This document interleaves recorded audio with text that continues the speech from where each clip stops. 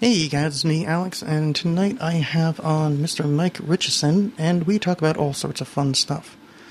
Good times. I just want to tell you, before we get to the episode, please go to alexcast.com and click around all sorts of things on there. You can find links to the books I've written, to the old podcast, to random art, random videos, and that sort of thing. So do that. Click around, enjoy, use the Amazon link. You all know how that works. Things and such. Cool. And also, if you feel like delivering yourself to a sponsor that enjoys my show and gives me money for booze, to go to The Standard, Northeast Portland, 14 Northeast 22nd. You can find them at facebook.com/thestandardpdx. And yes, it is good. They have drink specials every night of the week, and it's a fun place. Like, I go there on purpose, even if I wasn't being sponsored by them. In fact, that's how I found the place, for sponsorship, because I was going there, and it was good. Fun. Please enjoy this episode.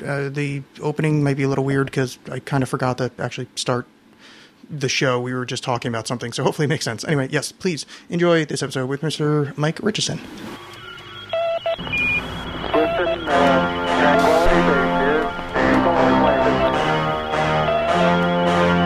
Oh, please, no, Lord. Welcome to Wormhole.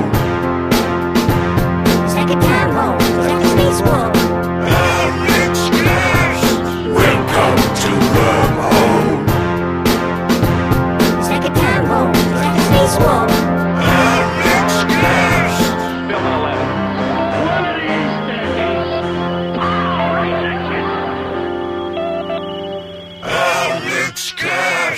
I tried to quit once and it just doesn't work. I know how that goes. Yeah, I made it like 3 weeks. Oh, really? Yeah. And I was trying to, back then I was just writing poetry, and it just, at some point I just had to kind of tap out, and I was like, 2 weeks in, I was like, I'm doing fine, I get this, everything's cool. And then I realized I'd written a poem. I didn't sit down to write one. I was like, oh, fuck. It's almost like, why did I smoke that cigarette? It's literally like, Yeah. how did I accidentally fucking, write a poem? Like, this is an impossibility. You did. But, yeah, so it goes. Yeah. Yeah, whatever. No one's gonna watch video anyway, but it's there. You never know. Yeah, I'll throw it out there. Who gives a shit? I'm gonna throw a call-in number 2, but no one's gonna do that. What?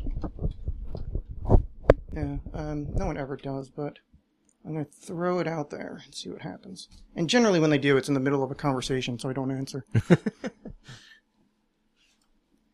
I know, make Jill ask us something. Yeah, I was kind of hoping she would. Maybe she'll call in. She's rad. I like her. Yeah, Jill is quality people. We hung out with her, when was it? Maybe it was 2 years ago when Duncan Trussell came to town. Oh, you went to that? Yeah. Oh, okay, yeah. That was, I was going to go to that show, and I ended up, I don't know. So good. Yeah. I love him. I fucking love that guy. He's my favorite. Like, he got done and he was, talking to people at the show, and I just walked up and I was like, I know this is creepy, but I'm just going to hug you. And he was like, all right. Yeah. No, I think it's perfectly acceptable. He was actually, I've probably said this on the show too many times, but I'll repeat it again, because maybe sometimes somebody will get back to Duncan on it.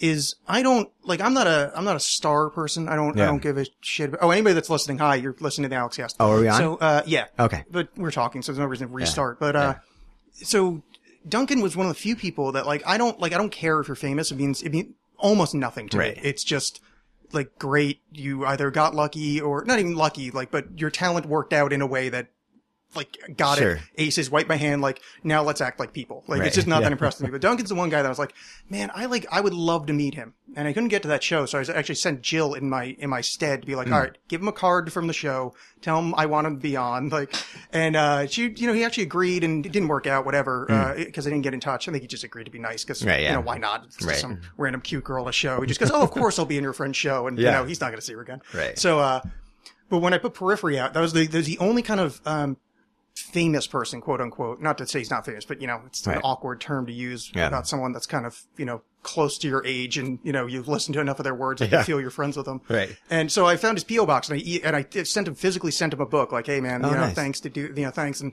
I emailed him a copy of it as well. And I never heard back on anything. So I followed up like once more and I still never heard anything. And I was like, see, I don't know if I'm being crazy, weird guy. Oh. Or No, that's not weird. No, but It's not like you're sending dick pics or something. Like you're like, here, this is my work. no, I send those from a different account. Okay. Yeah, so there's no way he would connect the two. Well, one my dick was through a copy of Periphery. I'd born a hole out of the middle. But no, I didn't. So like, I don't know what to do. I mean, now I know what to do. I give up and not, think about it anymore until right Yeah. now. Of how many times do you follow up? Like, I don't want to be the annoying fanboy Right. guy, but I also know that the amount of ats and whatevers that man gets, it's likely lost in a shuffle. So it becomes this thing. So anyway, yes, Duncan, I'm enamored with. I very much like that man. Yeah, he's brilliant. I love him. There was I won't say his name, but he's kind of a big guy in the Portland area. Yeah. And beyond. But I kind of did that because I just found his story really inspiring and he kind of sort of indirectly spurred me on to some things that I probably wouldn't have done otherwise, in my own life. And so I sent him like 2 bags of coffee and a thank you note and just, I just said thanks. So, like, I didn't plug anything, nothing. I just never heard anything back. And I was like, oh, well, that's a little depressing. Yeah, that is kind of, yeah. Like when you box something up, take it to the post office and send it to somebody with like a handwritten note and then they just nothing. But yeah, I want to agree with you that it's depressing, but it's kind of like I fight it too that these people probably don't get stuff or like it goes, they're busy. So it's one of these, oh, well, I'll make sure to write him back. And then it's 2 weeks later and you've already drank the coffee and you're like, fuck, like, I already did. Now what do I do? Like, how do I bridge this 2-week gap? And I'm assuming because, it's a somewhat famous person from Portland. They're neurotic. And, so they probably just, you overthink it for a while and then you go, fuck, I guess I'm just going to have to not write back. Yeah. Maybe. It's an awkward situation, overall. Yeah. Yeah, that's the weird thing about like kind of the art, trying to get art out there to people that you're not like super familiar with. Like, so when I put the book out, I sent it to the only like kind of unknown person I sent it to was Duncan and, this is going to be embarrassing to anybody that speaks a language that involves a tongue, Daniela Bolelli. Oh, yeah. Cause I was like, it's just a book that I was like, they would dig it. They've got the knowledge set that would make sense to them. Cause it's a fucking weird, cosmic quantum theory, fucking strange thing. So, and Daniela actually wrote me back and he's super busy, so he didn't get to it, but he wrote me back saying thanks, honored or whatever. Like, that's really sweet. Yeah. But then I got a whole bunch of people that like were like, hey, can I have like a press copy or like, PDF or whatever. So I sent it like, I don't know, let's say I sent it to 25 people. Yeah. I may have heard back from like 2. Yeah. And it becomes this weird thing of like, that's lame when you ask for it. Yeah. How do you prove that when you're like, like when you're trying to make art and you're putting it in the universe, like what is your reaction? How do you deal with the universe with this? I don't know. I just feel like with art and that kind of stuff anymore, those type of middlemen are just kind of dead and pointless. Like just go to people. Yeah. Which I know that they have audiences and that's kind of like strategery and whatnot, but I don't know. I just go straight to people. Yeah. That's kind of my idea. It just didn't so much work out. Yeah. but it's just one of those things. I'm like the least, a forward person ever about anything. It's really? I don't know. I just feel like an imposition. So it's more like, please, thank you. It's right. Little, that thing. Can someone else do it for me? Yeah. Maybe you need to hire like a press agent or something. Yeah. Well, that would involve selling more copies of the book. Hey, somebody volunteer. Who's good at that? Yeah. Volunteer. I tried to do that for a while with this show. And then, 2 people volunteered to be like kind of my, getting guest people. And they learned really quickly that like, no, it's just impossible. Really? Yeah. Well, some people I guess are good at it, but Jill does it for Inspired Disorder. Like, she's like their booker and she seems to do well. Yeah. I don't know how the hell anybody else does. She has boobs. No, that is true. I think her being an attractive person of the female persuasion approaching generally male comics. Yeah. I think, there's a certain kind of, like, if there was a group of, like, some form of art, like, let's say all sculptors happen to be, like, chicks that are into, like, doughy German-looking guys, I would be great at, like, finding them. Like, I'd be great at booking them on the show, You know, Yeah, I actually started a podcast like, I don't know, it was a year and a half ago. It was super fun, and it was kind of strange because the first episode was, I interviewed a Portland police officer, and I'm not cop friendly at all. And we had like I do know him, and he's a really nice guy, but, like we had a really kind of like very open and occasionally brutal conversation just about police and Portland and racism, like all these things. And someone just happened to listen to it and sent it to the Portland Mercury.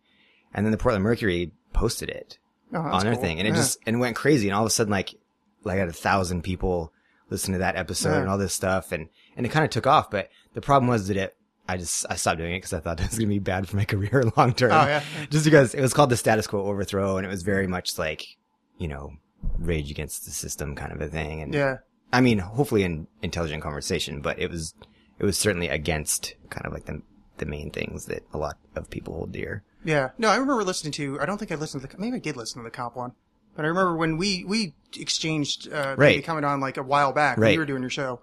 I can't remember what the hell episode I listened to. Anyway, the point is, I remember that. And, now that you bring up the getting some press off the cop thing, that actually is bringing a memory. And I don't think I actually knew that was you. I think I have this memory separate from my interaction with you of going like, oh wait, fuck, I do kind of remember a podcaster having a cop. Yeah, it was, and so, that happened. And so I messaged him and I said, you're on the Mercury site right now. And he's like, what? Oh, yeah. And I was like, dude, I don't want to get you fired. Like if I need to take it down, like I don't know what to do. And I was freaking out. And, he got a little flack for it at the station, but not bad. Yeah. So he was like, it's fine. It's fine. So. Yeah. Is that still up anywhere? Or no. Pull the whole thing down? Oh, okay. No, I'm going to have the files still, but it's not live. Yeah. It's been an interesting artifact. I found not so long ago that my really, really old podcast site was still up. It was like SoundCloud or something like that. But it was, it was this show, but it's the early episodes. But like I switched over through two other hosts to where I am now, where I like just hosted myself essentially. And I just kind of I guess I was probably just Googling myself because, that's what you do. And I found I was like, oh, that's so incredibly odd that that's there. Yeah. So, these weird artifacts sitting in the universe. Yeah, they don't go away. Yeah. So what were you afraid of career-wise? Oh, we should probably, you want to tell everybody what you do? Oh, sure. I'm an entrepreneur. I run a couple different businesses. The main one is a video production company. And then I'm really into Brazilian jiu-jitsu. And so I started a gi company that's a little anarchy based. Oh, is that's your actual company? Yeah. Okay, I saw links to that on what's your site? Which one? The video or the video is Story Brand Productions. Story Brand, yeah, I was trying to think. And then Black Flag Kimonos is the gi company. That's a good name. So it was great. It's got black flags on it, and it's on the inside it says "fuck you, I won't do what you tell me." Yeah. A little Rage Against the Machine. So I do a few things. So what kind of the concerns? Because this is something I somewhat share, and then also just kind of gave up on. Right. But what were you concerned with? Podcasts interfering with future career plans? I just I don't like cops. I don't like the state. Yeah. I don't like religion. I don't like anything that I feel really sort of impedes the human experience and the sovereignty of every human being to make choices about the way they want to live. I just don't have patience for it anymore. And so, a lot of the things that we were talking about, I don't think it's necessarily that volatile or hostile to say like, yeah, I wish we could abolish the state. Yeah. I wish we fired 70% of the cops and took away their weapons. I mean, I have reasons for all this stuff. When you hear somebody do that every now and then, it's like, well, that's not good PR, or that's bad, press or whatever. And because I like to keep my options open. You never know if a job comes up that I actually do want to take, I don't want those things necessarily to get in the way. No, when it's just fun like for me, I just love to do these kinds of things. I just love to sit down and talk to people. Yeah. It's not something that ever was, I'm going to try to get paid or try to turn it into anything else. I just wanted to talk to people. And I was like, I can do that without broadcasting it and without maybe future repercussions. Yeah. That future repercussion, like you're absolutely correct. Like I have no argument against you except for the fact that I just don't stop. Right. It is kind of a bullshit excuse. I mean, it is kind of like a pussy thing to worry about. And I admit it, but it's one of those things where I just go, yep, you're right. But it's one thing's, a pussy thing. Another thing is like, we do need food and jobs. You know, Sure. we don't live in some kind of fun Right. stateless society where somehow we figured Right. this all out. You know. Yeah, where everything's a gift economy and we don't need money and Yeah, we're all not that quite stuff, there yeah. yet. You know, and if we were, you know, I'm sure a lot of people would be more. we used to be. vocal. We used to be. We just fucked it up. We used to be gift based. Yeah, gift-based economy. When was that? I mean, you know, when you go back to sort of the hunter-gatherer milieu kind of a thing. And even in tribal cultures, you see it all the time. I'm really good friends with a tribe in Northwest Washington, and I think that they carry out this really amazingly well, and that their idea of wealth is not who can accumulate the most, it's who can give the most away. And when you look at these old stories, you know, these old nursery rhymes and folk tales and all these things, a lot of the problems that the characters ran into were because they were hoarding gifts. And so the idea was that the more that you accumulated for yourself, the more you were hurting everyone around you and you became actually a problem. And so if there was a guy who's, say, you know, he was a lazy hunter or whatever, you know, their idea was that, well, no one gets rich, but no one really gets poor either. Everybody's fine. Yeah. Everybody lives, and, you know, there wasn't money involved. So, you know, if you were a bad hunter or whatever, everyone else kind of had to pick up your slack. And if all you were was a taker, they just took you out one day and you didn't come back. Yeah. Because you were a drain and you were a hoarder and you took things and just kept them for yourself. And now we have an entire society based on how much can you hoard. Yeah. And so, yeah, we've just completely flipped it on its head. Yeah. Yeah, it's interesting. I mean, I'm much on your side on this. It's just And that's why artists feel so just angsty about selling their work, because it's rooted in this idea that that's stuff you give away. Like that's stuff that you give to people simply because it's a joy to create and it's a joy to receive. And the idea of taking something that we would consider art and turning it into a commodity is like anathema. It's this horrible thing that artists struggle with. And, you know, I was a writer for a while and I had a really hard time with that. And even like doing other stuff that I really love to do, it's hard to go, okay, here's this thing that I made that I poured myself into, and now I'm going to go try to turn it into quarters. Yeah. It just feels bad. It feels wrong. Yeah, I'm very much there. And I've said, and this is an argument I keep having with people, and I've actually gotten really frustrated on a lot of occasions, and it's not their fault, but when people, the language is lacking. So when I lament my lack of sales, but only because that's less people looked at it. Like, right. I literally, if I had the ability to buy books, like, cause I have to purchase them and then sell them to people, or, I mean, the direct from Amazon ones, they just come direct from Amazon, but I don't have money to do that. If I had money, no one would buy a copy. Right. Like, and I would be like, cool, more people get to read it, please, enjoy, have the book. Like, I don't think I've ever charged for an ebook when someone asked me for one. It's just like, yes, enjoy, have it, cause I can give that away, cause it's digits, you know, it's ones and zeros, and enjoy them. But yeah, there's the unfortunate run-in of, well, you need to pay for paper, you know, you need to pay for shipping. Like there are odd things that go along with it that is like, fuck, I need to afford a roof. It's really irritating because you don't want it. There's a great thing. I'm kind of not obsessed, but I like Rome a lot. Like the ancient Rome. Not that I like them because they were kind of all horrible. Yeah. But they had this, great. they had this system where, the kind of the rich class, and it was kind of a form of kind of, identity slavery almost, but like it was really close to being something cool, is that the rich people would just open their doors for the first 2 hours, and they basically had clients where they just gave them money. And these would be like middle class people that just, they're not doing so well, or like they just couldn't afford stuff, so they would just go to Agrippa's house, and Agrippa would be like, what's going on? You know, Lucius, come, please sit down. He gives Lucius some coins, and then Lucius goes to the next house down and becomes this thing of like a status symbol of how much money you're giving away. Right. But to them, they kind of did it in like a shitty, like... Right, it was... Yeah. But it's like, oh, is that close? Like, oh, it was so close to being a really good system right there. Like you're describing with the tribe in Washington. Like, oh, it's so close, you know? Yeah. And though Rome probably killed a lot more people, and there's a lot more rape and horror, but they're really close with the whole... What are you gonna do? Yeah. That was great. The Renaissance got it there too, like with the Medici family, where they would just hire on, like, hey, Da Vinci, just go paint some cool stuff. Yeah. You got it. Like, here, you get to live in this house. As long as you're painting stuff in our name, you just get to be an artist. Right. You know, that's awesome. Like, I wish that could come back. I mean, that's like the only good thing a pope ever did, was just, he was rich and commissioned art. Yeah. And now you have the Vatican. Yeah. And you have all these just priceless stuff in there, which, you know, unfortunately it's, you know, it's just theirs. But, I mean, the fact remains that, like, they helped make some amazing stuff. They were unfortunately awful human beings otherwise, Yeah, but you know, they did commission some beautiful stuff. Yeah. I wish that could come back. Like, I wish we could somehow start some kind of campaign to let this happen, that get it in fashion to get whoever famous, like whoever Paris Hilton is now, I don't know famous new people's names, Right. but whoever the new Kardashian, like one of them, if they can become popular instead of wearing nice, clothing, Right. they'd be like, oh, look, this is my train of artists that follow me. And like, Yeah. that one's writing a book, and that one's painting, portraiture, and that one's taking, art photography instead of, snapping, paparazzi shots behind Right. me. And that could be a fun thing, all these trains of beatniks following people Yeah. down red carpets. Yeah. That'd be fantastic. So do you give your ebook away then? Yeah.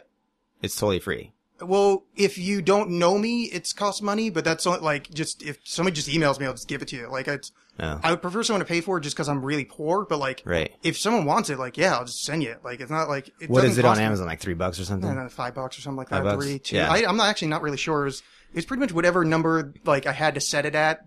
They've got these weird structured things where if you put your number too low, it offsets other numbers, and like your commission rates go different. And I'm shitty with money, so they basically said charge this much, and I said, all right, yeah, that's what I'm charging. So, But I mean, I guess like when I run into people who, like you do, like it'd be great if more people bought this because then more people saw it. And it's like, okay, well, at the end of the day, what's really the difference between $5 and $0? well, Like none. in this case, Amazon didn't let me give it away for $0. I think maybe I can now. There's something with new books where you can't give it for nothing. And then there's a whole thing. That's I should weird. really revisit this. Well, it's because, They want their cut, obviously. They're the distributor, but yeah, they get their, I think maybe the lowest I can do is like $1. But, I was on the lending library where if somebody that has Amazon Prime and a Kindle, they just got the book for free. Right. And I got like a chunk of some communal cash that like was basically Amazon put together and just doled that out to the amount of people that download your book, which I thought was cool. I was like, oh, this is kind of communisty. Like, I like this. Like, it's kind of sort of paid libraries, but you're still getting free stuff if you're on the service. It's like, that's cool. And I think maybe that's why it was free. But no, if anybody at home, alexcast@gmail.com or alex@alexcast.com. If you want to read it, just email me. I'll send you a PDF. do it, yeah. Yeah, it's like, yeah, it's no skin. Like, if I had money, everybody would have paper copies. Like, Right. it means nothing to me. It's just, unfortunately, it costs a bunch of money to ship dead trees with words on it across the country. Yeah, for sure. Yeah, just get the digital one. Yeah. It's kind of interesting, I suppose. Yeah. Yeah, why not? Yeah, it's the idea. But that's the fight against the term sales, or the fight against readership, because it's weird, it's this amorphous weird. term. Like when I went into, business for myself and started doing things like I'm not what I would consider a salesy. It's hard for me. I don't like it. But it was kind of one of those things where along the lines, you sort of understand that, oh, I'm doing something that creates value for other people. And there's nothing wrong with exchanging money for value, because we do it all the time. Yeah. You know what I mean? And so now it's less of a problem for me. I was often trapped in those, well, this person's cool. They just don't have any money, so I'm just going to do it because it'd be cool to help somebody and it'd be a fun project and da-da-da. And I still take on some of those. Rarely I take those on, but now I really don't have any problem saying no to people for that kind of stuff. It's like, I'm sorry you can't afford it. Yeah. Come talk to me when you can. Yeah. And just kind of leave it at that, because at the end of the day, like, it's costing me, I'm using $15,000 or $20,000 worth of equipment and 40 hours of my time and all this stuff to give them something that they're going to turn around and use to make money. Yeah. And I'm not just going to do that for charity anymore. Yeah, that's where my line is as well, is if they're turning it into money, and I hate asking, but like, if they're turning it into money, I now actually will charge. Like, I've edited thousands of pages for people that they ended up making money off of, because I was like, whatever, we're friends, I'll just do it.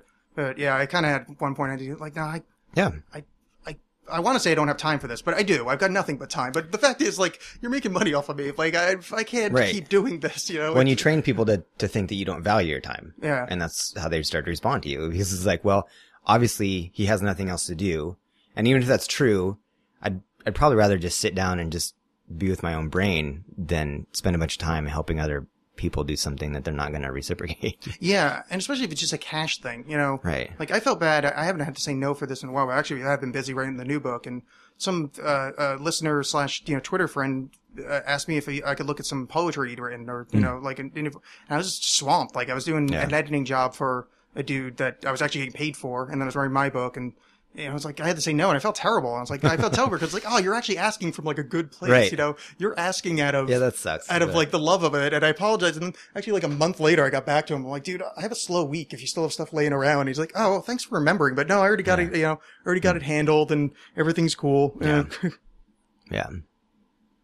Sorry, I'm being somewhat rude here. What for a a dick. moment. What a dick host. I'm being a dick. I'm sorry. On your fucking phone. I came all the way over here. I rode my bike here. I gave you warnings. I have bitch. emergencies happening, which that had nothing to do with emergencies. That was somebody putting their kid to bed. That was just some and it was Tinder, adorable. some new Tinder match or something. Look, I tell you the truth, I don't know what Tinder is. It's weird. Is that the one for fellas, or is that the one for casual hookups? No, that's the casual hookup one. What's the one for Grindr? Is the one for fellas? Yeah. Okay, yeah. Yeah. These are both things that I'm not particularly involved in. Like, both gay sex and casual hookups are two things that I'm not particularly, like, just not, like, no, good for you. Yeah. Like, aces, if that's what you're, No, yeah, no, what you're not me. rocking. No, yeah. I have a girlfriend, the universal you, the royal Oh, right, you. yeah, okay. But, I don't really know any of that stuff. And, like, back when I was, single, I was on the OkCupid for quite some time. And all it did was make me lose faith in everything that I ever thought. Like, all it did was make, like, I was so close to just being like, you know what, there's no soul, there's no spirit, there's nothing. I'm just gonna become a capitalist. Like, fuck Right, this. Cause right. I made, as an experiment, cause I was getting really discouraged. And, I kept saying to friends, I'm like, well, I've got this dumb, ugly face. Like, girls don't respond to that. They like muscly tattoo guys. And the argument is, no, of course not. Girls aren't into look, blah, Yeah, blah, they blah. are. Yeah. Well, yeah, that's the thing. So I made the other profile where I answered every question exactly the same. It was mirrored profile, but one is handsome tattoo guy, Right. and the other one was me. Handsome tattoo guy was getting Crushed response.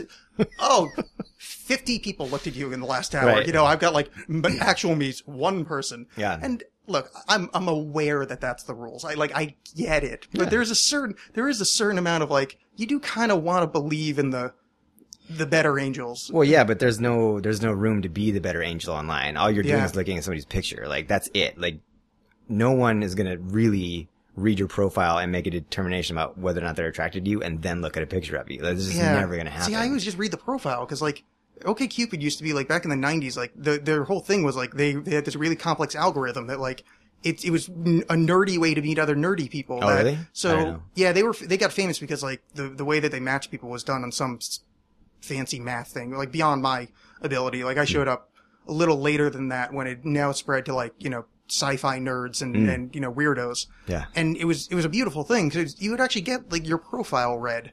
And now I think it's just because it's so popular, it has just become another, which is fine. I mean, that's how people Right. meet. Like, I do have to admit, I don't live in a fantasy world of people actually falling in love based on personality, but it would be nice to believe. So I don't join any of those things. So Well, and then, the smartphone influence where we were just used to swiping. Like, you're just literally judging people at the speed of your thumb. yeah, that's the one that was the one that deleted my account, was when that Yeah. feature was introduced, and I was like, Yeah, and you're like, Oh, this is so crazy. fuck. And for me, I've never, Facebook's come in handy occasionally when it comes to like finding somebody, but I like the chase. Like, I like the in-person. yeah.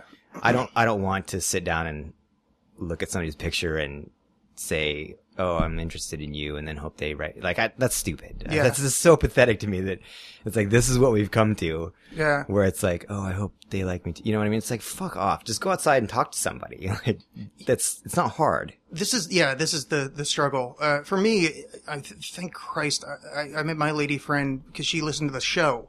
So she's like, oh, I know your personality. Right. Which was really, that's super gratifying because then I don't have to say hi to random people because I'm a little nervous with that because. Really? Well, You just say hi. random. It's no big deal. No, it's not the saying hi part. It's what happens next because generally I'll start having the conversations I like to have.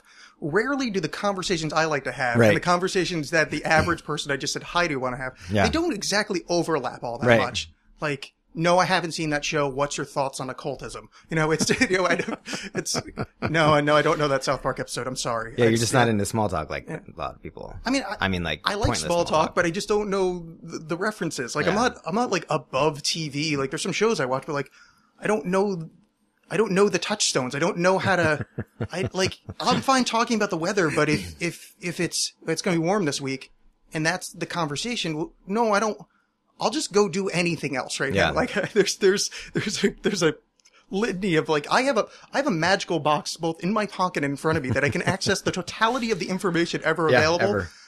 I just can't listen to the sports scores from you. Like, Right. I'll watch a game with you. That's kind of fun, but I can't. Yeah. No, I don't know that they got traded. I get that. That's why I just dive in. I just start asking really just incredibly personal questions. Yeah, I think that's the way to do it. Yeah, and just keep them talking. That's it. You just ask them questions and keep them talking. Yeah.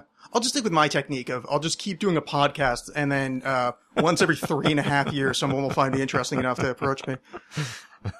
I think it's working out so far. You know, Yeah. I'm a very patient man. Yeah, why not? Yeah. Well, yeah, if you have that skill, that's great. I'm not, but yeah. No, I'm not patient at all. I just that's the and one of those old adages I always love when people go, oh, you know, when you stop looking, that's when you find one. And I like it's like, no, I stopped like a year and a half, like 2 years ago. No, Yeah. it's That's not what I have. yeah, your aphorisms are wrong. There's no truth in your art, sir. So what kind of art are you into, you know, for your sake, you know? I mean, I guess it's all for your sake, but I mean for, you know, your personal gratification. Probably my favorite is writing. I've always kind of self-identified as a writer, which to other writers is probably, like I think that's probably kind of jokey because I really don't write a lot. Yeah. But I do write, and that's probably when I sit down and to actually try to create something, that's the most fulfilling aspect of it for me. But I like to paint. I like to, you know, I do video work, which sometimes I'll play around with. I do a lot of photography. I'm not an interpretive dancer. I don't express myself through my body like that. Well, you got that lithe dancer's frame. I kind of thought you might have been into it. No, I'm really into jiu-jitsu, and I love, you know, the aspect of everything about that sport for sure. But, I'm a terrible dancer. Yeah. I'm not good at dancing either, and it bothers me to a level, like, cause it's not that, I don't want to dance. I feel no urge to dance. Yeah, me neither. Other than occasionally whilst doing dishes or something and a song comes on and it's more so idiotic movements from kitchen to counter or something.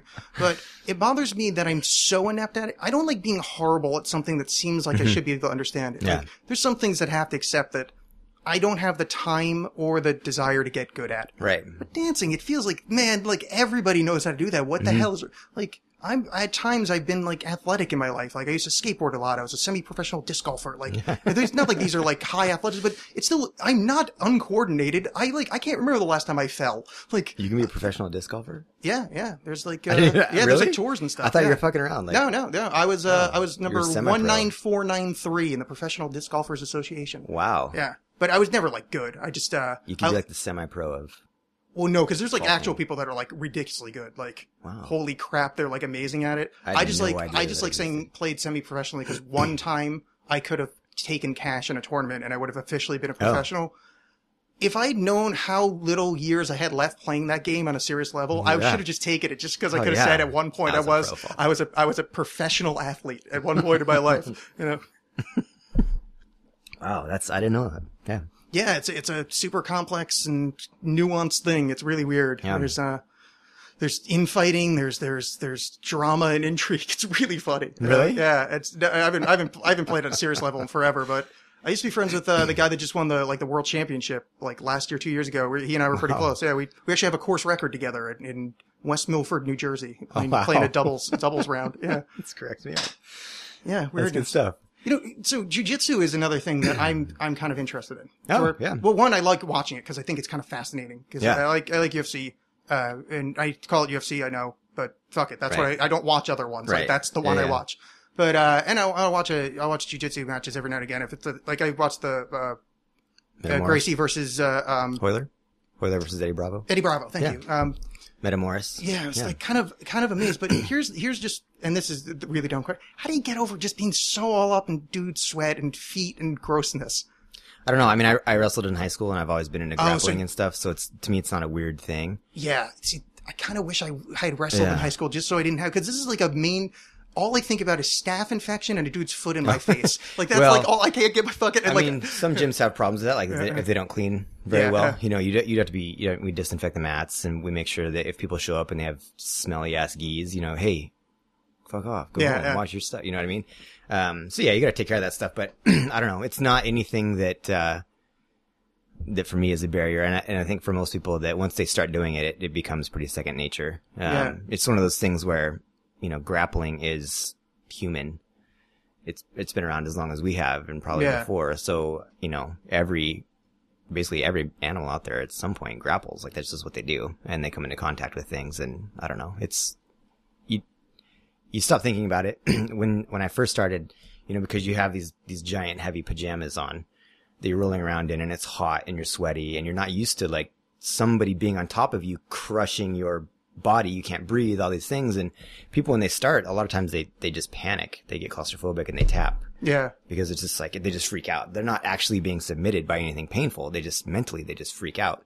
Yeah. I had two older brothers. I know exactly what that's like. Yeah. And so you get used to being in just horrible positions a lot. And then pretty soon it's no big deal anymore. See, weirdly enough, that's what attracts me about, like, I like the idea of having to deal with suffocation anxiety. I like the idea of, it's almost like what I really want in my life right now is I want to have, a monitored psychedelic trip. Like, I want to have like a psychologist be in a room or just like somebody that's really good at that shit, some kind of guru type, and just be there and guide me through. Like that's what, and I feel like LSD or just mushrooms DMT mainly, because I had a massive, ego death experience when I was young on mushrooms. And I think it took me a really long time to learn my lesson, and I kind of want to go back and see what's up. But like, I need to pay rent and I can't have a full psychotic episode. So, but that's oddly enough, jiu-jitsu is like that kind of that same thing where it's in a safe environment. You can kind of mimic your death anxiety, and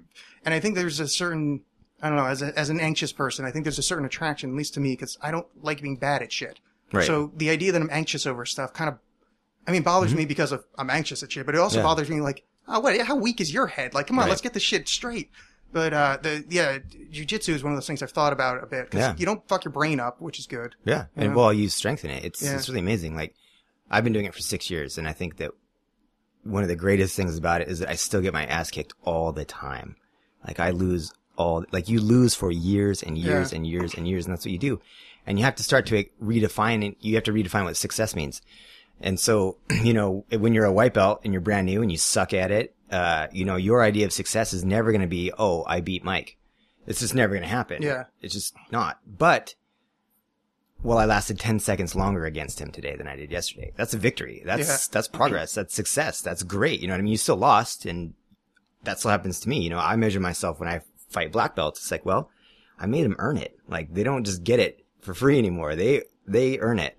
And so the great thing about it is that, like, even the other day I was rolling and, I was really tired and I hadn't been training very much, and I fought a big guy, and he's good, and he was just smashing me. And I got to a point where we were like a minute into a 5-minute round, and I couldn't breathe. Like, he had me just wrapped up in my chest, like I couldn't catch a breath. And I started to freak out. And I was like, oh my God, this is just like when I was a white belt. And I was like, wait, I've done this a million times. Just like, calm down. The worst thing that's going to happen is you're going to pass out. That's it. So just relax.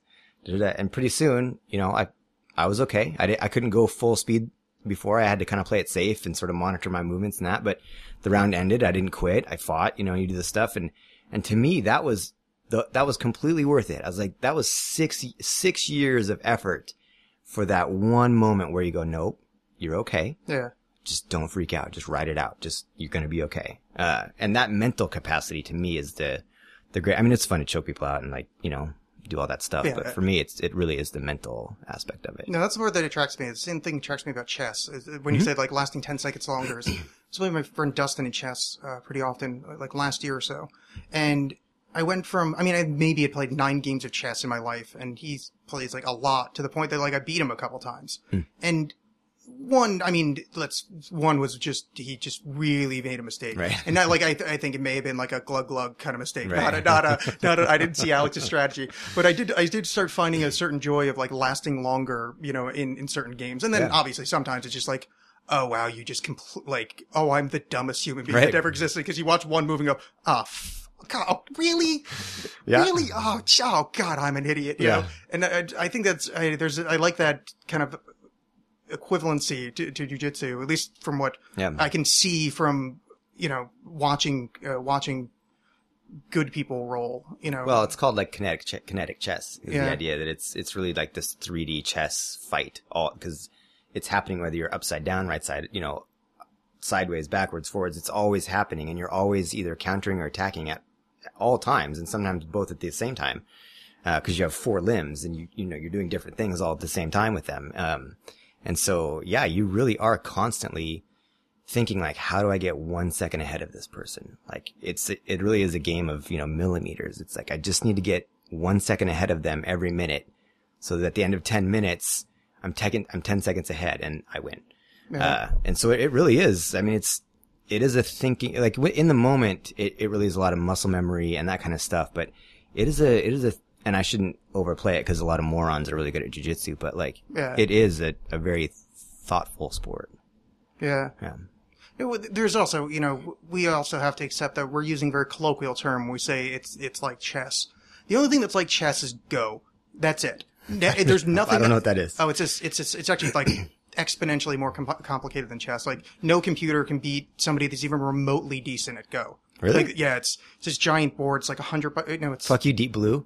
You know, Deep Blue would be I could beat Deep Blue. Like, literally, I could beat Deep Really? Blue. Yeah. It's like I think it's 50 by 50 board, and you put little pebbles in. Have you ever seen the movie Pi with Darren Aronofsky's I haven't, Pi? no. That's the only movie that the game's ever in. But it's a giant board, and you basically put white or black pebbles on the intersections of.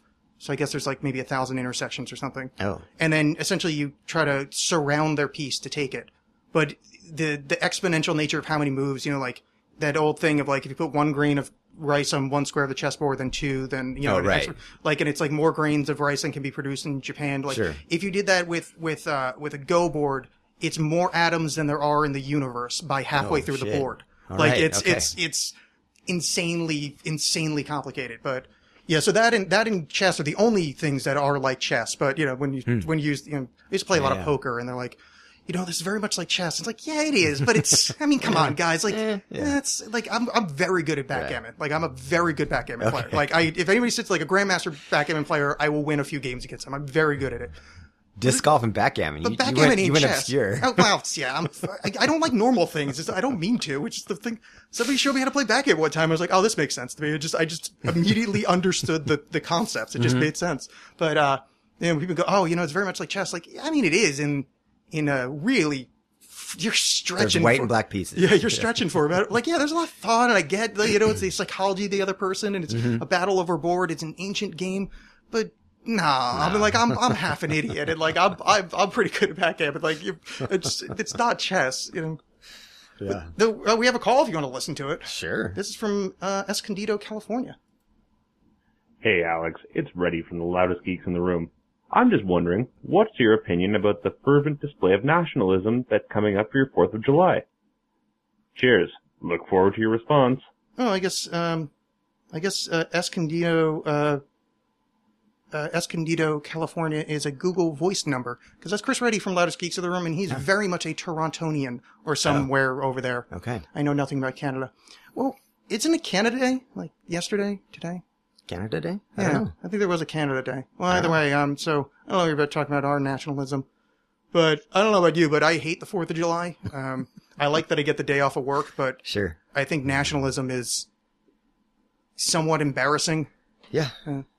Yeah, I mean, I think the idea of American exceptionalism is really embarrassing. Yeah. I don't really have a problem with people being proud of where they're from. I don't get wrapped up in the idea of like, you know, I don't cheer for the United States government under any circumstances ever. But, you know, I mean, people are geographically based. We make connections to places. There are places on the planet that I feel deeply rooted to. And I'm proud of those places. And I don't think that it's a big deal for people to be rah, rah, rah. You know, we're from the U.S. I think it is a big problem for people to go rah, rah, rah, we're from the U.S. and therefore better than everybody else who wasn't born here. That's just stupid. I mean, Yeah, I it's think really, you're putting a pin on it. Yeah, it's really yeah. dumb. And unfortunately, a lot of what the 4th of July is exactly that. It is kind of this embodiment of, you know, because my dad's sperm was on this side of the hemisphere. Yeah. Like, suddenly I'm a better person. Yeah. And you're like, okay, I mean, what are you going to do with that? You know what I mean? It's like, you're just a dumb human being. Yeah. This is stupid. Stop it. But you can't. You can't. It's just, you know, and we're taught that from birth that we're number one at everything. And That's the thing that kills me. you know, all this stuff. And you're like, you know, we're the freest people ever. And you're like, I don't know. People in France have it pretty good. Yeah. Or, you know, and I've never heard a Canadian be like, man, I wish we had your healthcare, man. Well, that's the thing. It's You know what I demonstrably, mean? It's like- demonstrably false is the problem. Like no one in Estonia would be like, man, I wish we had your internet speeds. Yeah. Because they'd kill us at that but stuff. we're not number one in like everything. I mean, we're not like. Well, incarceration rates. Oh yeah. I meant things Empire that building. We're pretty good at that. Yeah, things I know. I realize. Yeah, we brought back Rome at some point. That's Yeah. why I'm hoping for this whole system of where I Yeah. can have. We're not rich into people like give me open money. air crucifixions yet, Yeah. but Oh, we're close. getting there. We're right there. we But- just have cops running around shooting people. Yeah, no, it's and showing the video on TV, so it's not all that far away. There's Bill Hicks had a great bit about that where he's in the ethereal plane going fucking Paris to his parents, but you know they ended up in Texas. Yeah.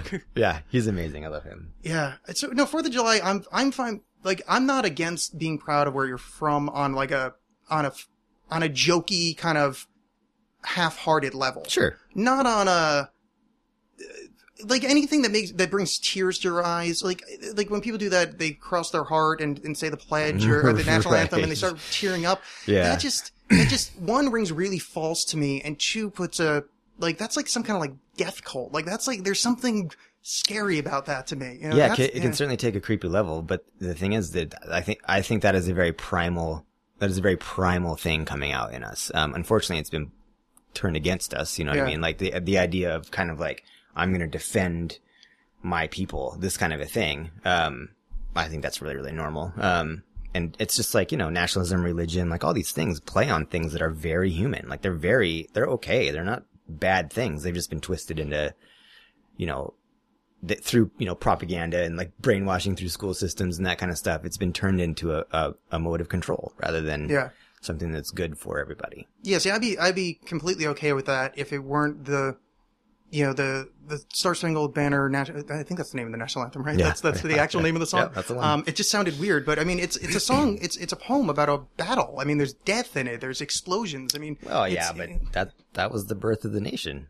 Like, I mean, it just makes me uncomfortable. Like, I don't. Oh, yeah, You know, I mean, I don't want to celebrate death anymore. As raised Catholic, I had enough of this. Yeah, Like, I mean, we have a death fetish. Yeah. And, you know, that's kind of, I'm not going to start ranting about anarchy or whatever, but I mean, that's, you know, when you have a system that is unilaterally enforced on you simply because you were born here, you have no say in it, and it is enforced at the point of a gun. Like everything about our lives is built around violence, the potential threat of violence. And we have a death fetish. We love it. And that's why, you know, you can show people just dying by the score, but you can't show people having sex. Yeah. Like even in a loving way. Like, you know, you can't show love, but you can show kill everything in sight. Yeah, that's no big deal. And we have a death fetish. It's just, that's part of our heritage, unfortunately. And we're really good at it. Like we fucking are awesome at killing things. We're really good at it. Yeah, we invented like space robots that fly around without people in them to blow up other people on the other side of the Right. planet. Like, yeah, we are awesome at killing. Yeah. Like, that is true. Like, we are the fucking sharks of terra firma. I would prefer that we just owned it. You know what I mean? I would way rather that like the president or, you know, anyone in the military or whatever, when they stand up, I don't want to hear some nonsense about how like they're protecting my freedom, because it's not, you know what I mean? It's so ridiculous to be like, you know what? We bought some new toys. We want to go over there and fuck up some brown people. Watch this. We're going to kill some wedding people. Like, yeah, we just enjoy it. Just say it. Just be like, look, we think this is fun and it keeps us in power and rich. So we're going to blow the shit out of stuff. Yeah, I would love the honesty. And it would give, like, I think that would lead a really nice, like, expatriate community where the people that leave, once we start making those proclamations, once we actually start doing the public executions and admit to it, like, no, this is great. Like, my dick is so hard. I just blew 4 weddings this weekend, you know? Like, so the people that leave the country, like, there'll be these, like, amazing expatriate communities of like, oh, please come in. No, you're the soulful ones. No, you're leaving the bad man. And like, we could have like Hugonia where everybody's like really pleasant and like because America's got some fucking awesome people in it. Like, I've met some amazing Americans. Oh, yeah. The loud gun ones, like the deathy ones, just like, I want to go somewhere else. Yeah. And maybe if we finally just admitted to being Rome, like if we finally just went, let's fucking have this spectacle. I mean, I could respect that. I could be like, okay, that's your thing. Like, I think it's gross, but like, at least you're a man enough to stand up and say it. And that's why I think that, people should be allowed to enlist, like, instead of to the United States government, just enlist for Halliburton. Just be honest about it. Yeah. Be like, I'm enlisting to go fight for Monsanto. Like, at least it would be intellectually honest, and it would at least cause people to go like, hey, wait a minute. Maybe I don't want to go die for a lie. Maybe this is ridiculous. And I think that it would change the conversation, which is why it's never going to happen, obviously. But I mean, it's one of those things where it's like, hey, let's not pretend here. Like, you can just follow the trails of money. Billions of dollars go into that, the famous military industrial complex, like all this stuff. Just be honest about it, because no one, and I don't have any problem with, troops. Like, I do think a lot of them have noble intent, for sure. Some of them are just douchebags with nothing else to do. Some of them want to just go watch somebody die. And I think that it's representative of every other walk of life. There are good people and bad people in it all the time, but just because you throw on a uniform doesn't make you some kind of hero just because you have a uniform. And it's like, look, let's just come clean with the whole thing. And be like, look, if you're one of those guys with a death fetish and you have a giant murder boner and you want to go fight for Lockheed Martin, knock yourself out. Raise your hand and swear in. Go. Yeah, and I'd be on it. Like, I'm not joining, but at least I would be on their team. Like, yeah, all right. Like, right. I know what, because I get really uncomfortable because, like, I've had many friends that have been in the military, and a lot of them come out the other side. It's a lot of military people do, all fucked up, and their heads all turned sideways, and they thought they joined for something, and it wasn't there. And there's a certain amount of, like, from my side of I don't want to do I would never say it to them, but there's a certain amount of, like, well, what the fuck were you looking at before you joined, dude? Yeah. We're the same age. Like, I knew that. Like, and it sucks because it's like my friend's hurting, and but there's this like this odd dynamic. But if there was truth, because it's like, dude, you just got tricked. You just lost, 8 years of your life, to a cause that wasn't the one. It's like, it's a painful thing, and it's. So yeah, let's just admit it. Just we're making money. Like, we can't afford to end this war because it makes us too much money. We need to keep making armament and whatever other words for military stuff that I don't know that M-42- whatever Sidewinder stealth drones. Yeah. It's an interesting thing when if your economy requires just mass death and suffering on the world, like maybe it's time to not have that economy. Well, this goes back to the Rome thing. We're doing Rome's footsteps. They stretched the border. It's when Rome crossed into Britain, and they were too stretched, and they just had to start inventing places to war with. And they just, the money wasn't there, and just the world started hating them more and more, and things started collapsing in, and it's like, fuck, come on, guys. We did, we named a lot of our shit after Rome. We know, you're aware of their history. Like, how are we doing this again? Well, it's that thing that C.S. Lewis called chronological snobbery. The idea that, that's how things were back then. And that's not how it is now. And that's why, when you look back at, American presidents and leaders and stuff, and it turns out that they were all just fucking war criminals. Oh, yeah. And we go, well, yeah, but that was 50 years ago. It's just, things are different now. It's just this thing. I don't know why, but it's people just like, oh, well, we're better than that now. And that, you couldn't do that kind of stuff today. And it's like, well, all right. But, except for that it's obviously happening right now. Yeah. Like it's the same thing with the state. Like, show me any example of a state that didn't trend towards tyranny. That's why it's called a revolution, because it keeps happening over and over and over again. Like, it starts out small. People have tons of freedom. They probably create tons of stuff, create a bunch of wealth. The government goes, hey, I want my cut. They get in. It starts to swell. Pretty soon, government's too big. People are being oppressed. Government wants to lose control. So it enacts these just like totalitarian police state kind of stuff. And pretty soon everything's burning. Yeah. And then you start over again, and you just do it over and over and over again. And it's like, hey, why? Like, we have 10,000 years of written history that shows this is a terrible, terrible idea. It doesn't work. Tons of people die. A few people get super rich. Everybody else gets fucked. Like, maybe we stop. Maybe we try something else. But no, this is the greatest system of all time. All right. I was watching the one of the Scandinavian up there countries that were actually shutting down their prisons because they didn't have enough people to put in there. What the fuck? Yeah. Like, that's on the same planet. Not on the same planet. That's like a 6-hour flight from the fucking, it's, what the And we have private prisons with guaranteed, vacancy rates or whatever they are. But we guarantee that you will be 99% full at all times. Yeah. It's just a quota. It's a quota for private prisons. Yeah, it's crazy. This whole country and and you know what I mean? I've met amazing people all over. So it's not like I'm this America hater. I just hate the government. Yeah. There are amazing people in the United States. There are so many amazing people, but there are a lot of terrible ones.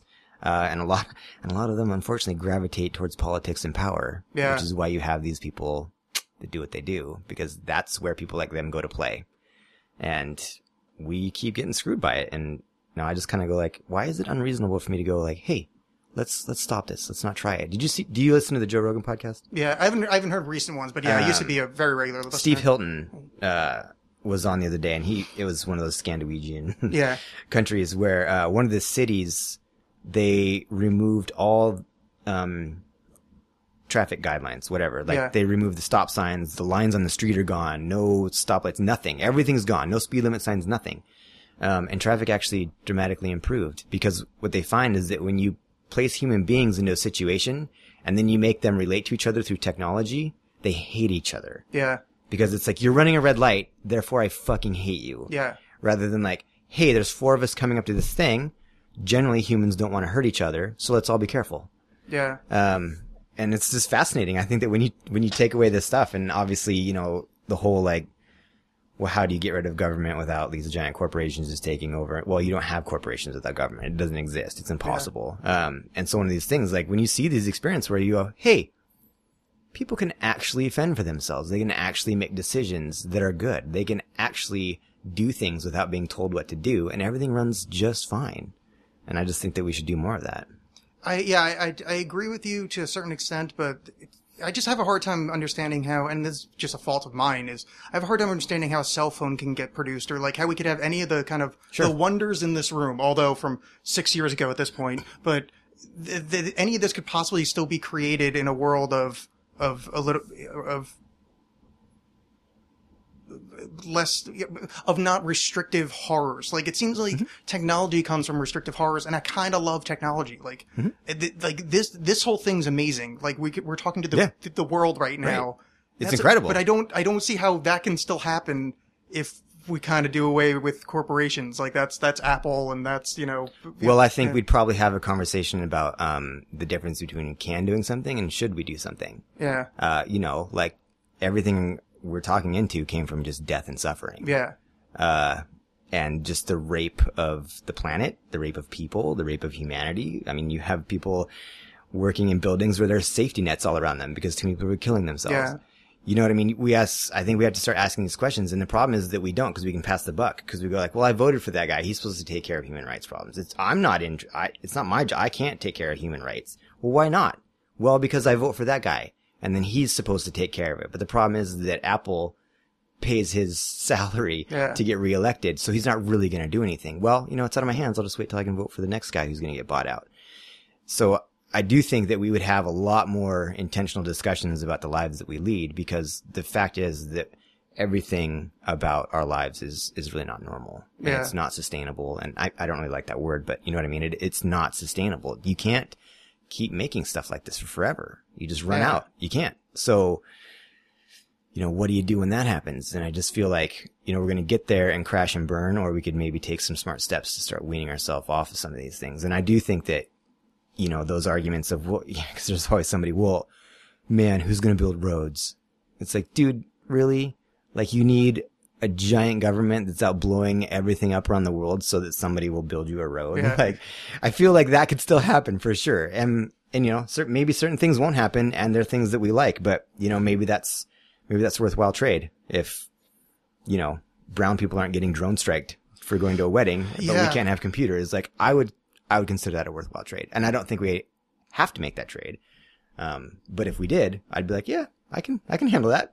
Yeah. I would like to see that. I would like it if we could not make that, because I really do like technology a lot. It allows me to kind of live a much more fruitful life than I was doing previous to, you know, having the ability to contact a lot of people at once, you know.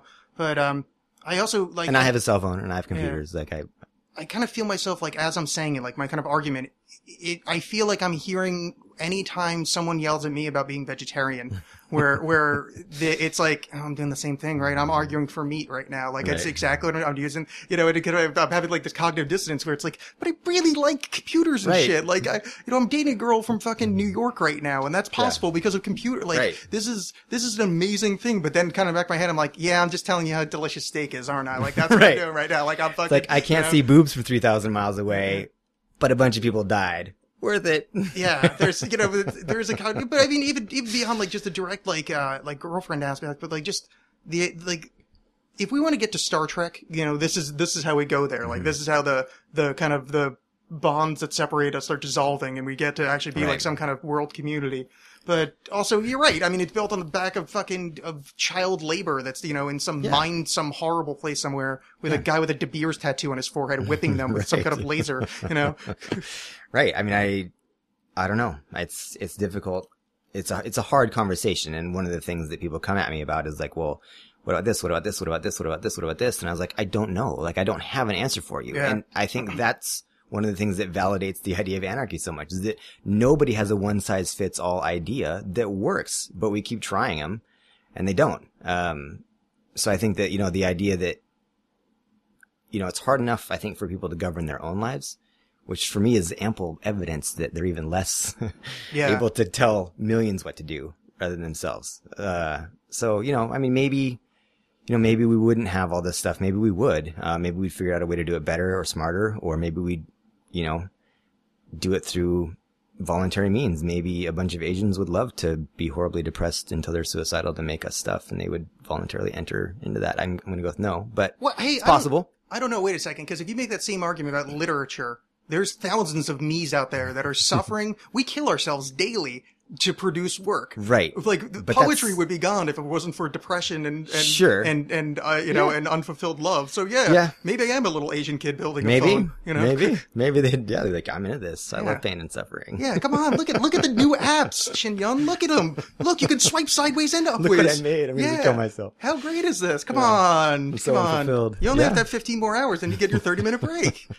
It's wonderful. It's possible. Yeah, it's like I love the kind of the anarchists, like on a romantic level. I do. It just seems like we've structured, like humans have structured themselves enough times at this point, and obviously I'm wrong, but just it feels like we could get it right. Like not this time. Yeah. But we're so close, but I just don't want to watch it blow up again. Cause like, Right. after Rome fell, like we go into the dark age and it's just horrible. And then just, it's awful. And we lose so much like brilliant shit that could have helped us. Us keeping a linear movement forward seems to be the only way that we get off this rock, that we have some chance of doing know. something with this, Technology was supposed to set us all free. You know what I mean? It was supposed to set us all free, and it didn't. And 50 years ago, if people saw this, they'd be like, "Oh my God, that's utopia." You obviously nobody has to work or do anything because everything's right at your fingertips. And And you're like, "No, everybody's broke. Foreclosures are through the roof. We're poor. Everybody's working tons of jobs." Like, I don't know. The idea of a technological utopia to me is entirely false, and I think that at this point we're in what I would call a progress trap, which basically is that we create technology, and it is amazing, and people are awesome at it, and I think that we're just we want to make stuff. That's just what we do, and we build things, and it's exciting. But the problem is that you have these massive unintended consequences, and suddenly you're like, uh-oh, we have now this giant problem that technology created. Well, let's create an even more powerful technology to solve that problem. And then this new technology has an even bigger set of, so it's like, you're kind of running into this thing where it's like, each new technological leap is so much more powerful than the last one that you have to keep inventing these just unbelievable things almost to try to solve what's already been screwed up. And I don't know how you get off that ship. And then at some point, that next generation of computer down starts calling itself Yahweh and floods the world to fix the problem that it was Right. a solution to. Right. And then it'll have his chosen people on the I arc. Right. Yeah, and I admit that I could be 100% wrong about any of this stuff. I totally could be. I just don't. When I look at big picture stuff and I look at kind of the history of mankind and where we've been and where we've gone and where we're probably going to, I just don't think it's all that rosy. Yeah, I mean, I certainly don't disagree with anything. I just, my disposition probably is just slightly better in that, not better, but a slightly rosier outlook. Because it just seems, to me, it seems like we have a chance to stay on the razor's edge. Like, we're blowing everything up and destroying everything, but we're like, if you just get to Mars first, and I'm just using space as an example, no, but honestly, like, because there's asteroids floating around that are made of precious minerals. Like, Sure. there's the abundance of the universe is Totally. an arm's length from us. Yeah. And we're literally having, not to use the G word, but we're having God shower us with the shit we need to make iPhones. And we're just that monkey arm away from touching Right. the obelisk, So, So one of them slams into us and wipes out all life. but hey, at least we'll be on Mars and Thanks. we can tell the story of, Right. we can tell the story of the first world, Yeah. the green sphere Yeah. as we remember it. But I have a small bit of hope that we can kind of outrace the horror, I actually agree with you. I do think that, it's one of those things that comes up like with, the whole, the gun control argument and that kind of stuff is that I don't think that technology in itself is necessarily the problem, although I would probably argue that a little bit is, but people's thought processes and what people do with it is what's wrong. And that's why, we have a huge culture crisis in the United States, and we have a huge problem with people running into places and shooting at people. Yeah. And I don't necessarily go like, oh, well, we have a lot of guns, therefore we kill a lot of people, because Switzerland has a ton of guns. They hardly kill anybody. It's because Swiss people aren't raging assholes like a ton of Americans are. Like, it's just a different culture. And so when we have these things, like, I totally believe it's possible that human beings can use technology to do just wondrous things, and they probably could create some type of utopia that was great for everybody. But we don't. Yeah. Well, at least the rich people will make it, and then like 50 years down the line, we might get like the kind Their of Elysium kind of a thing. Yeah, we'd get like the shitty version about 40 years later. Right. It's like, yeah, it's almost as good. I mean, they're up there like literally gods, but we get to be demigods. That's pretty cool. We have to sacrifice our firstborn, and the smell of the smoke will please them in their towers. But, Yeah. Thank you, great God Gates. Yeah, obviously we'll find out. I think we live in a fascinating time, and I think we're gonna see some crazy things in our lifetime. Yeah, well, we already have at this point. This is one of those things where I have to keep reminding myself we live in the most future thing that's like ever fucking happened. Like, we have 3D goddamn printers. Right. Like, I'm 33. Like, I didn't think I was gonna 3D print. That's pretty goddamn tremendous. Yeah. Like, I honestly thought we were gonna get blown up by the bad red guys. That was my childhood. And now we have fucking 3D printing. Like, that's pretty cool. And we remember a time before there was like internet. Internet's existed, but before there's real internet. As it's As it is understood now. now. And, you talk to kids now and they have no concept of a world without constant connectedness to everything you could possibly want. And you're like, wow.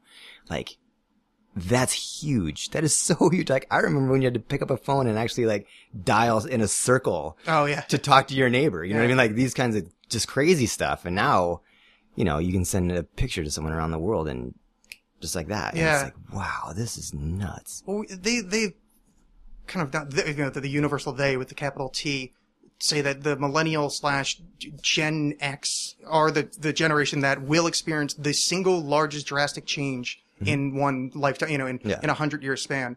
They a lot of futurists say that like, we are either the last generation to die or the first ones to live forever. Like, we are on that line. Like most people, like literally, what do they call them? Gerontologists, like the people that study age, say that right now on the planet, there is someone that's immortal. Like that because of the way that aging is going to work and the way that we're going to prevent aging is that the person right now walking around the planet will theoretically live forever because they will be able to, like that kind of Moore's law thing where it's going to be exponentially better medicine, exponentially better, and then maybe download your consciousness or whatever kind of poor shit. But either way, that's pretty amazing crazy. For, to watch from a bunch of kids that were around when it's fucking, we thought that the Kremlin was going to blow us up, That's crazy. It's weird to have that, we're a generation that remembers. Would you want that? Like, if you could live forever? Like, is it something you'd be like, yeah, man, sign me up?